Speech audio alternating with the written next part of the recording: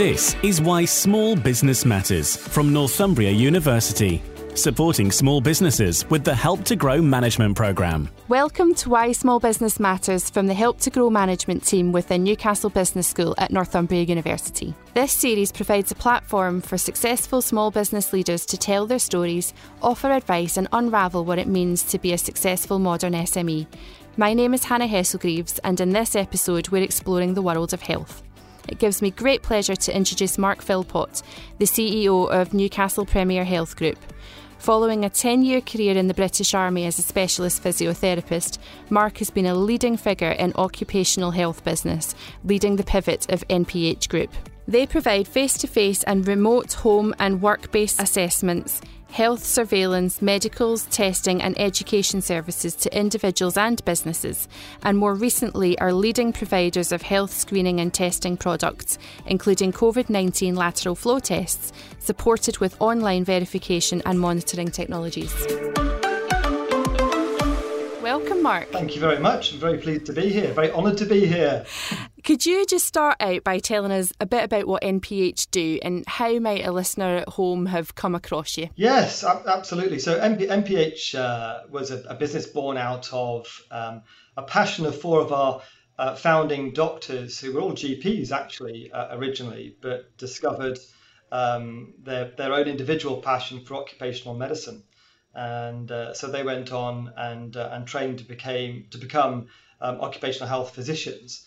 And that's how the business was born. It became a limited business back in 2013. But what we're all about really now is providing occupational health and well-being solutions for businesses. But also we've got a main clinic up in Newcastle where people can come in and get employment medicals and see the doctors privately. But most of the work is about business to business, providing nurses into local business for occupational health and well-being purposes. And in the last 2 years, I'd say you've been under massive transformation, haven't you? You've had a brand relaunch, you've had new premises. So tell us a bit about what's been going on in the last 2 years. Yeah, well, I mean, we've been sort of ticking along. I joined the business in 2016, and like any small business, we've been on our own sort of roller coaster and journey of growth and development over the last sort of 6 years. And we were doing very well in many respects and building a good solid reputation for providing reliable occupational health and well-being services into the North East and local businesses. And just when you thought everything was going really hunky-dory, the pandemic struck. So it was an interesting time because we had to pivot very quickly into starting to think about how we could do things differently.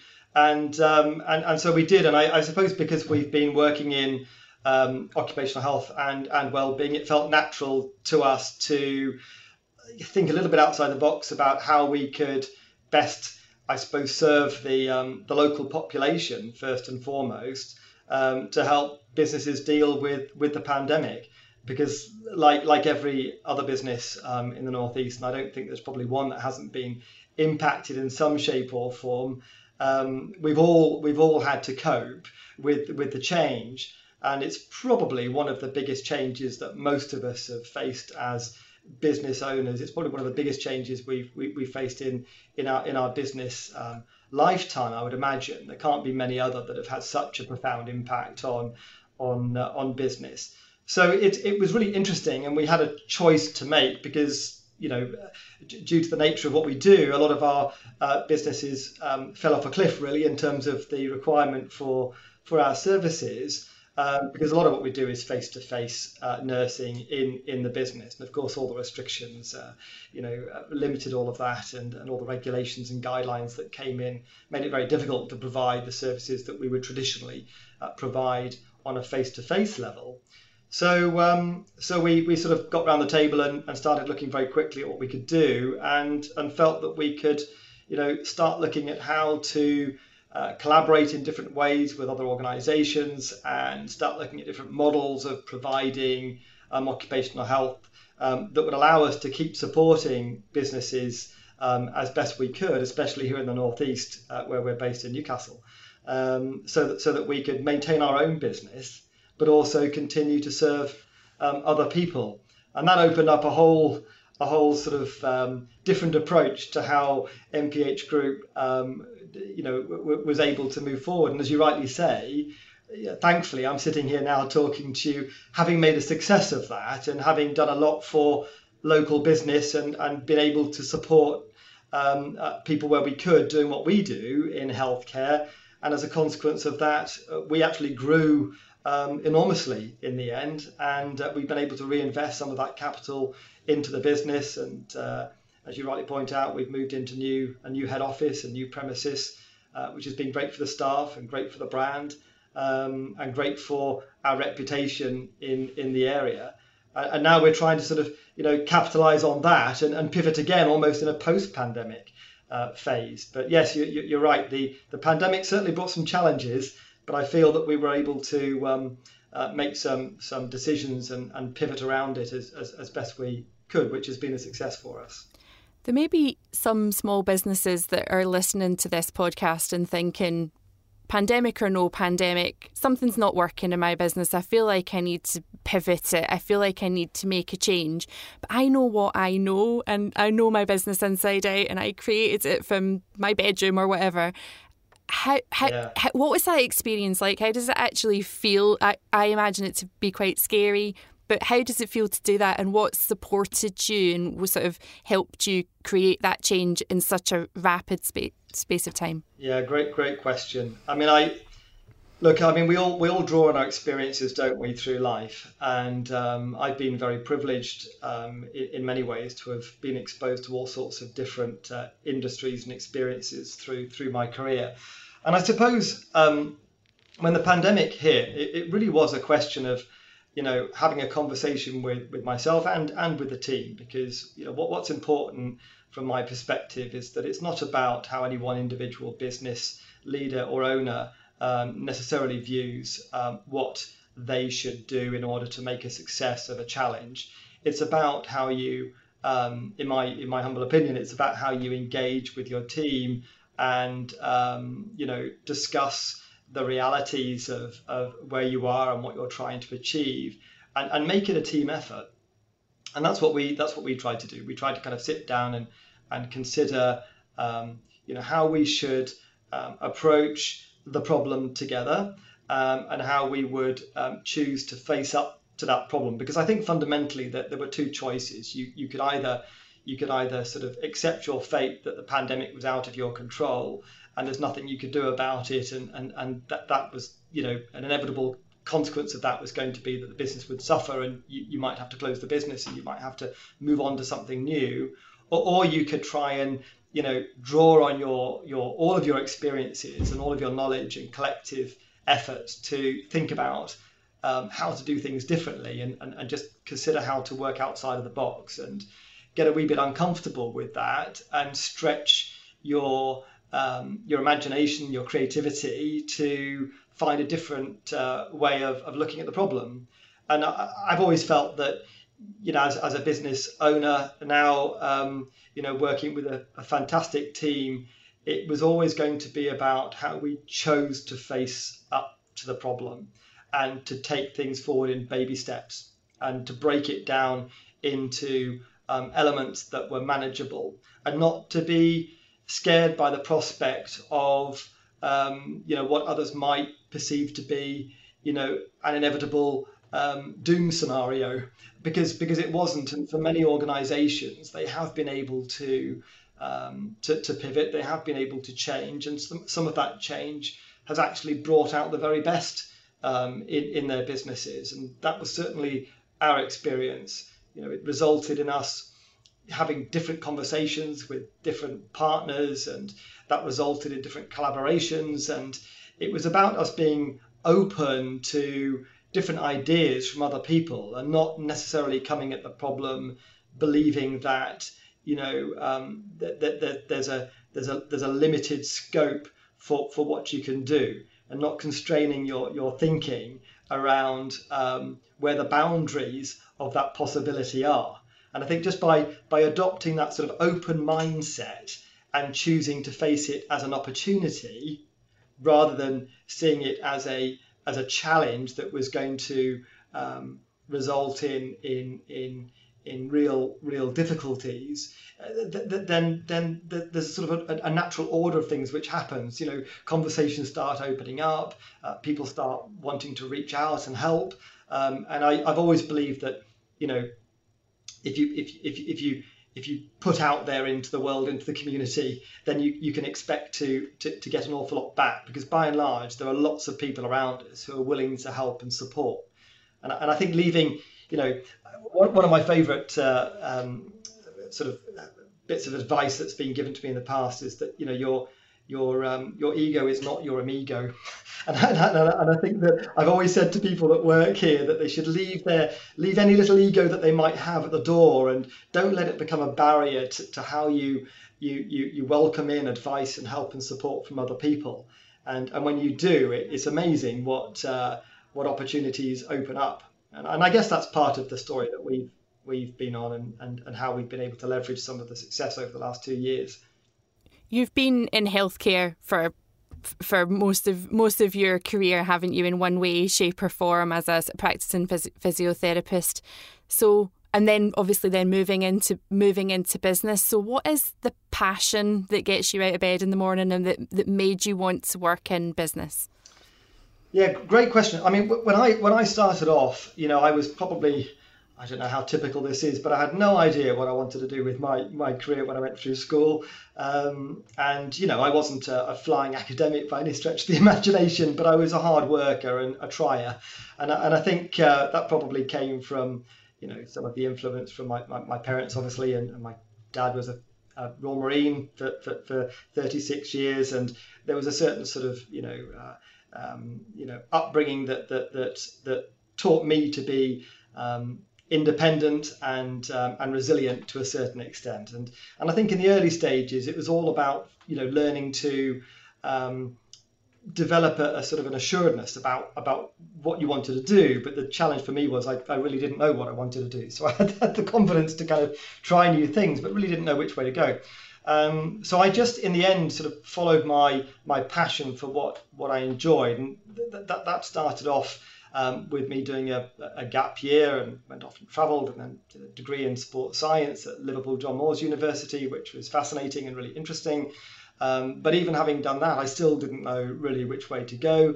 And it was actually a lecture that we had from a visiting physiotherapist who came to the university to talk to us about physio. And up until that point in time, I'd never really thought about physiotherapy as an option, but it struck a chord with me when I heard this lecture, and I just related to it, and I thought, that sounds really interesting. It was all about connecting with people. It was about being able to do something that would impact people's lives in a very sort of hands-on and personal approach.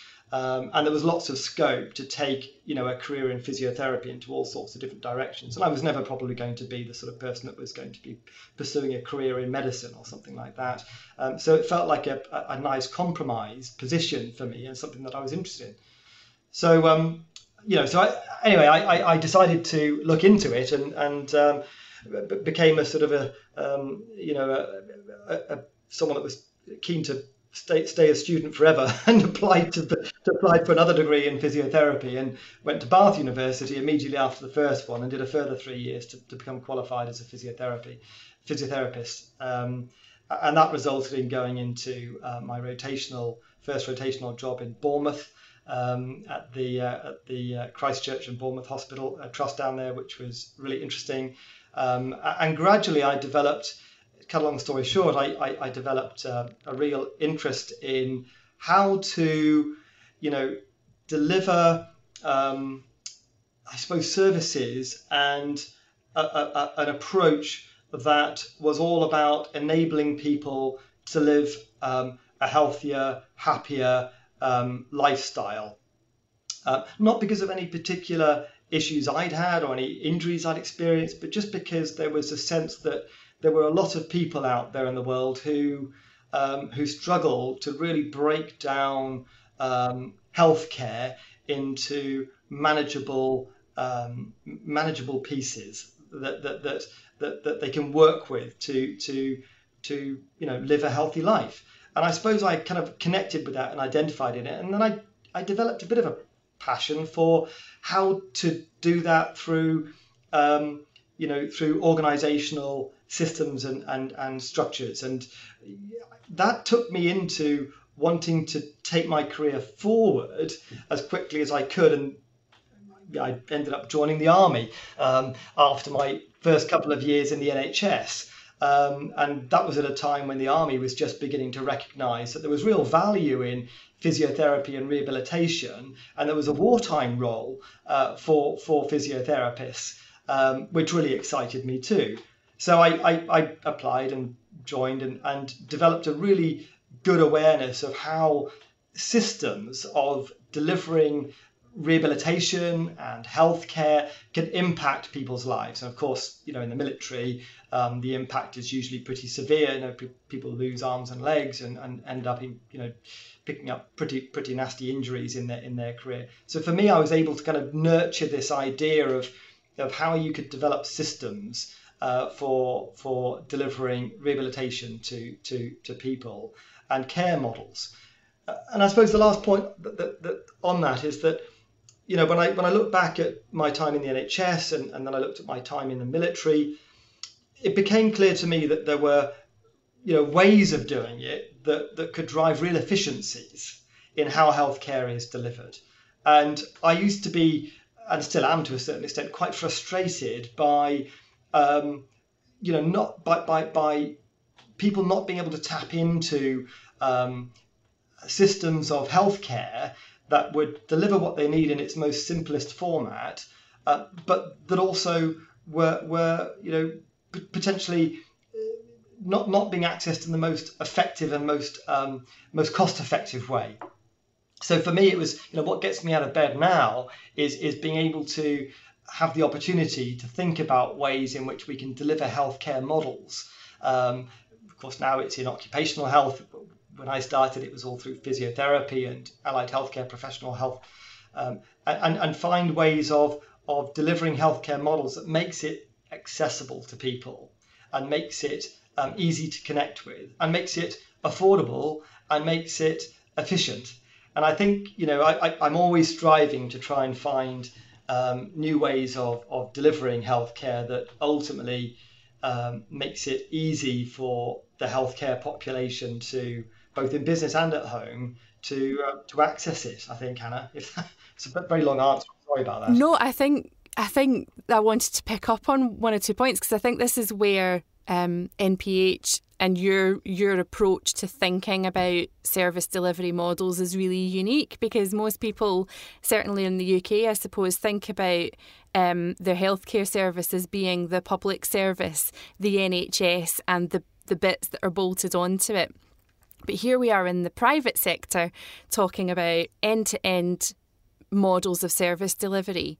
So where do you see the interface between the public and the private sector and kind of the playground that you're in relation to the whole system? Yeah, well, look, I mean, it's worth saying that, I started my career, as I've said, as a physiotherapist in the NHS, and I'm a massive fan of the NHS. We're massively privileged, really, as a country, to have the NHS. It's the world's best brand in many respects, and there's a point in saying that, because I think in some respects, as a brand, the NHS has become its worst enemy, because as much as it offers a huge amount to everybody, it's become this huge organisation trying to serve a population that's getting older by the year.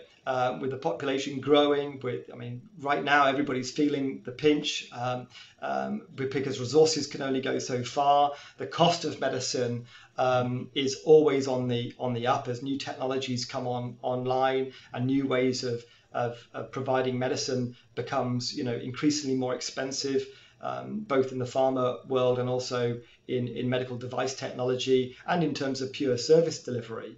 And I think it's a real challenge for politicians, for government, and for us as a society to understand how to strike the balance between what we really need from the NHS as a healthcare service to help uphold public health in the UK, whilst at the same time recognising that it's limited. and it's a resource that we have to manage carefully. And no matter what people say within any political party, there's only so much you can do to raise the funds to support the ongoing deliverables that people expect from the NHS. And I've fundamentally come to a conclusion in my mind that the NHS is an incredible outfit, but its future should lie in looking after acute medicine, looking after chronic disease management, and dealing with being excellent at reactive medicine, whereas the responsibility for proactive healthcare and how we as individuals and as businesses start to look at how we can, almost from a social good point of view, start to think about ways in which we can protect our NHS as a scarce resource. Think about starting to move the needle of responsibility away from looking at the NHS as sort of the be-all or end-all for any form of health problem, and start to look at how we can shift towards enabling individual people through business to look at preventative healthcare before it actually happens. Because then what we'll end up with is a society where the NHS is fantastic at fixing you when it all goes wrong, using the latest technology, using the latest drugs, using the latest advances in medicine to really get under the skin, no pun intended, of helping to fix the problem. But if we can find a way through our models of healthcare and the way in which we access healthcare as individuals, and with the support of our employers, to start thinking about prevention in a much bigger way, in exactly the same way as the world is hopefully starting to wake up to how we deal with climate change. And look at this week. We've had the hottest temperatures on record, and there's really only one answer to this, as we all know, moving forward, and it's about prevention. But where does that responsibility sit? It sits with what we do as individuals at home, but it also sits within the environments where we spend most of our working life, i.e. with our employers. And we've got amazing services that can deal and react to problems and issues when they arise with climate change, and we need that, and we need to invest in that. But the analogy is true for healthcare. If we can start to really adopt an individual approach to preventative medicine and find a different way of accessing that and becoming much more self-aware with good education and good support structures at home and in the business that we are employed in, then we will start to take off some of the pressures from the NHS and enable the NHS to become something different moving forward that is sustainable. And ultimately, Hannah, I think for me it's about how we create sustainability in healthcare. We all want to live longer. We all want to have happier, longer lives, and take our health into retirement. And there's no getting away from the fact that the most impactful way of doing that is by educating people as early as possible in all the little steps they can take at home and in the workplace to prevent ill health, rather than just accepting that it's your fate and that when it happens the NHS will put me right. And it's a wonderful distinction there that you've made between the NHS is quite illness orientated in a way, and what you're wanting to advocate is that moving of the needle towards health and well-being, which I think is really, really important. We had Baroness Tanni Grey Thompson on the podcast last month, and she said, and I think I can quote, we need to think about how people can be healthy for the whole of their lives. And she was obviously talking about professional athletes, but I know that that's sort of something that's really important to you, and a lot of what MPH Group do is around education as well. So I'm just, what do you think that employers and employees could be doing to help this healthy society vision you've got? Yeah, and I think first of all, it starts with having a conversation. It's about listening to employees in the workplace and putting together opportunities and forums for discussion. Because as people have said to me, in the past, God gave us 2 ears and 1 mouth for a reason. We should listen twice more than we talk. And I think sometimes there's this idea that as business owners, we know best, and that we know what is right for our employees. And I think sometimes, with the best will in the world, even some of the best business owners don't have all the answers. And I think when it comes to healthcare and it comes to how we engage people in the workforce around this subject, it's about understanding what their needs are. And the fact is that everybody's different. And what's been great about the last sort of decade really is that gradually we're starting to see so many of the taboo subjects opening up as a conversation. And I think business leaders have a responsibility to encourage that. Mental health and physical health. In the past, we only ever talked about physical health. We only ever talked about people injuring their backs in the workplace, or the musculoskeletal injury. But when it came to mental health, there was never really a discussion to be had. So I think the point here is that it's about encouraging a discussion that breaks down taboos, that makes it feel socially acceptable in the workplace and normal to talk about, healthcare. One of the challenges around this has been that, people feel that healthcare is somehow a very personal experience, and it is, of course, but one that you can't talk about because it's personal to you, and it's not for sharing, and it's not for discussion.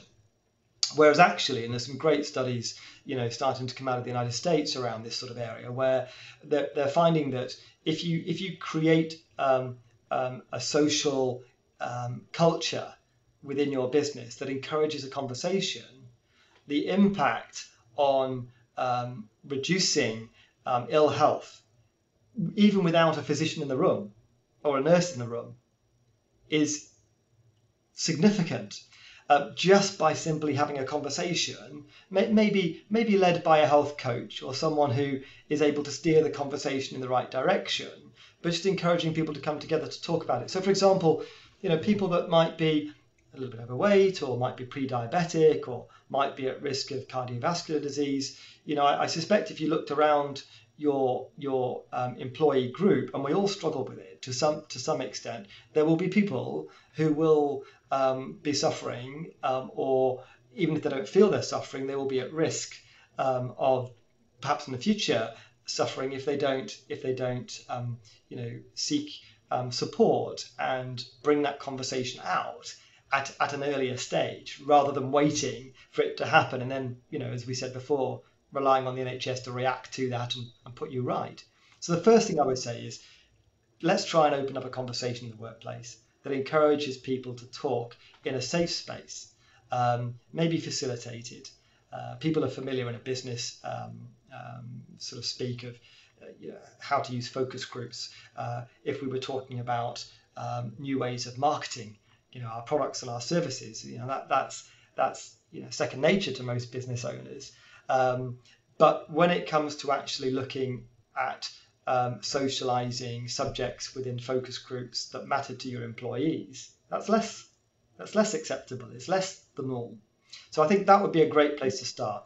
And then once you understand the general pattern or the trends of what people are thinking and talking about, you can go in and start to do all sorts of health checks. You can start to look at various forms of health screening. One of the pillars of what we offer as an organisation, we break our services down as a model into pillars of care. And I see the future of our model of healthcare being much more geared towards health education and health screening. So once you understand where the problems are in the workplace, you can start to dig a bit deeper.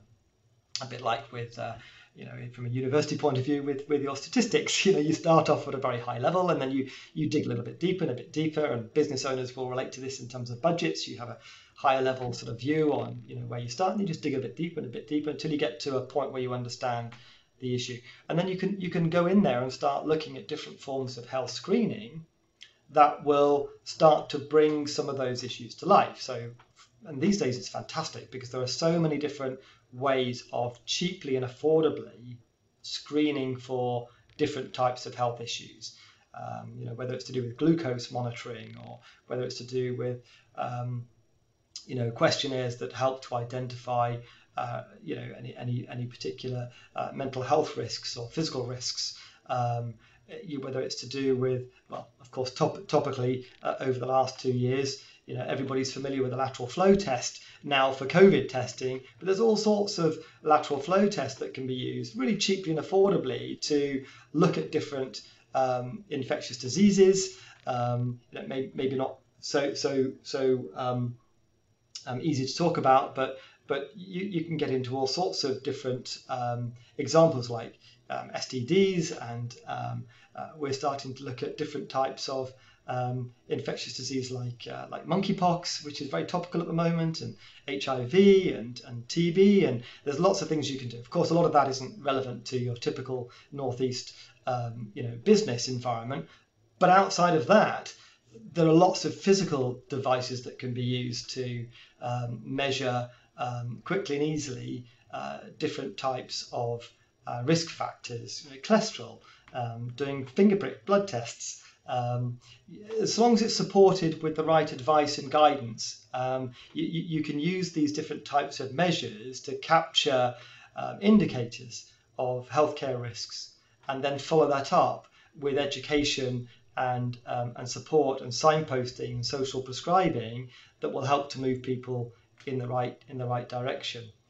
But from a business point of view, it's understanding the trends and then looking at different forms of health screening that you can bring in to start to target where those risks lie, and then use that information to layer up education and encourage different ways of addressing the problem. You're listening to Why Small Business Matters. Find out how Northumbria University can help your business thrive through the Help to Grow management programme. Delivered by leading small business and enterprise experts from Northumbria University, with the support of leading figures from industry and experienced entrepreneurs. The programme supports senior managers of small and medium-sized businesses to boost their business's performance, resilience and long-term growth. The 12-week programme is 90% funded by the government, and the fee payable by participants is £750 and has been designed to allow participants to complete it alongside full-time work. The in-depth, high-quality curriculum supports you to build your capabilities in leadership, innovation, digital adoption, employee engagement, marketing, responsible business and financial management. By the end of the program, you'll develop a business growth plan to help you lead your business to realize its potential. To find out more about the program, the modules, eligibility and fees and delivery dates, go to northumbria.ac.uk/help-to-grow. You're listening to Why Small Business Matters. I'm Hannah Hesselgreaves, and my guest today is Mark Philpott, CEO of NPH Group based in Newcastle. Talking about opening up conversations, Mark, I've watched you in full flight and I've seen your leadership style, and you are very good at opening up conversations. You have a very engaging leadership style. And I wanted to ask a bit about sort of where that's come from, where that inspiration's come from. Have you learned that? I know you've been through lots of sort of leadership development type work, and you've had a long history in connection with universities. But I'm just wondering where you've been getting your leadership development from, and what's been sort of the biggest inspiration for the way you've developed your style. Oh my goodness, I think I've been very fortunate to have been I suppose exposed to a lot of different people with all sorts of different leadership styles during my career. It started with my time in the NHS. My army experience was very different. It was a real contrast to the formative years in the NHS. the military is a very hierarchical type organization. It's got a very sort of top-down sort of style, if you like. And I suppose then when I got into corporate healthcare and started to contrast that again with how the commercial world and as we call it as sort of ex-military people, City Street does it, you start to kind of align different experiences and contrast them and draw conclusions as to what works and what doesn't work.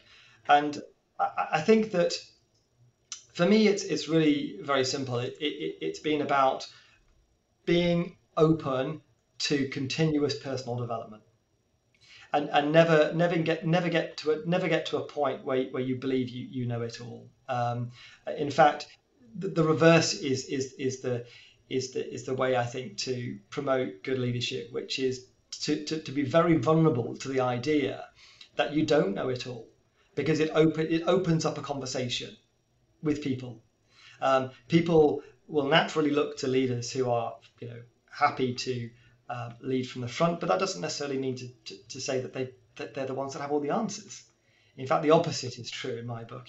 Very often the most effective leaders are the ones who recognize and accept that they don't have all the answers, and it's the team around them that do. So I found that so much of the success that we've had and my personal successes, but also failures, because I do passionately believe that leadership is about failing forwards and learning from mistakes and recognizing that we don't have all the answers, and that's okay. And that by taking that approach, you leave yourself permanently vulnerable, but also you leave yourself or you put yourself in a very authentic position where you are approachable. You are someone that people hopefully can feel they can work with, and that you are someone that people are able to bring ideas to the table around. And I've always seen my job as really just being a facilitator, just someone who can act as a bit of glue, and help stick other people's ideas together, and help to maybe just constantly flesh out some of the different approaches that different ideas can take to develop that creativity in the room that allows ideas to percolate and to come through.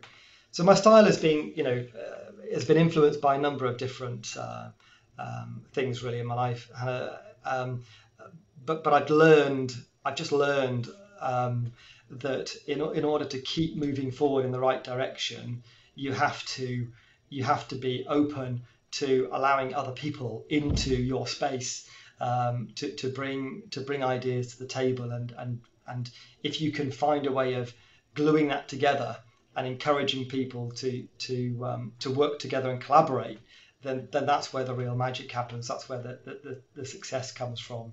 And I've always been someone that's been keen to collaborate. I think it's a some people can, from a business point of view, can come at it from the perspective of wanting to sort of protect their own space and not be open to working with other people, because somehow they feel it's going to be in competition, or it's going to be taking some of their market share or what have you. But actually, if you can be open to working alongside other people in a collaborative way, it's no different to working with your own team. Then you can create some incredible opportunities through business collaboration as well as collaborating with your own team as a leader, I suppose. And I know partnering's been a really important sort of strategic feature for NPH Group. What's next for you, and what's next for NPH Group? Well, yes, I mean, we're going to continue on the journey of finding new ways of bringing healthcare to the population and to business, and to do that as effectively and as efficiently as we can. That'll be all part of our core business.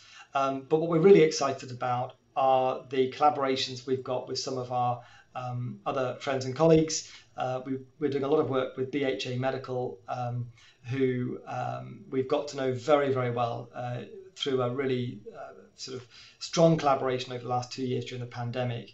And they've become our supply chain for a lot of our lateral flow testing. and we're now working, and we have worked collaboratively together over the last 2 years to develop technology which has enabled our COVID services to take off. That's been through Newcastle and Leeds Airport, and also the work we've been doing out of our clinics. But the technology we've developed together is now taking us into a whole new realm of how we can deliver healthcare to the population. And it talks to the point I made earlier, which is trying to move the needle away from this over-dependency on services that are already strained and limited in terms of what they can do, towards one where what we hope to do with our technology and with our health screening approaches and methodology and devices, that we can collaborate and work together to bring that to the masses in a very affordable and accessible way, both through face-to-face screening and access to online professional advice and guidance. And actually, what's really exciting about that is it's something that you can scale globally. It's not limited by any particular marketplace. So we're focused now on taking the technology, taking the ideas, taking the screening, taking the testing to global markets, but flexing them to meet the demands of different target audiences, be that the government of Zimbabwe in Africa, or whether it's dealing with niche populations within business in the UK, or even starting to open up markets, as we just have done in the USA, for starting to bring testing to the population. So this combination of technology, models of healthcare and different types of testing is where we're hoping to go in the future, as well as consolidating around our core business and our I haven't really mentioned it at the beginning, but our 6 pillars of healthcare, which all focus on that occupational health and well-being model that we'll keep championing within our local business client base. As a small business yourself, why do you think small business matters, and what's important about small business in the North East? Yeah, brilliant question. I think the UK has a reputation globally for being a real advocate of small business, and UK PLC is dependent on small business. And I think it's one of those sort of unsung heroes, really, in terms of UK GDP. There is a huge amount of revenue and creativity that's born out of small business. And what you tend to hear in the media is a lot of noise around how many small businesses fail. And you don't tend to hear about all the real successes of small businesses that succeed. The media is very interested in big business stories and big successes, but it really the lifeblood of that comes from the creativity of small business.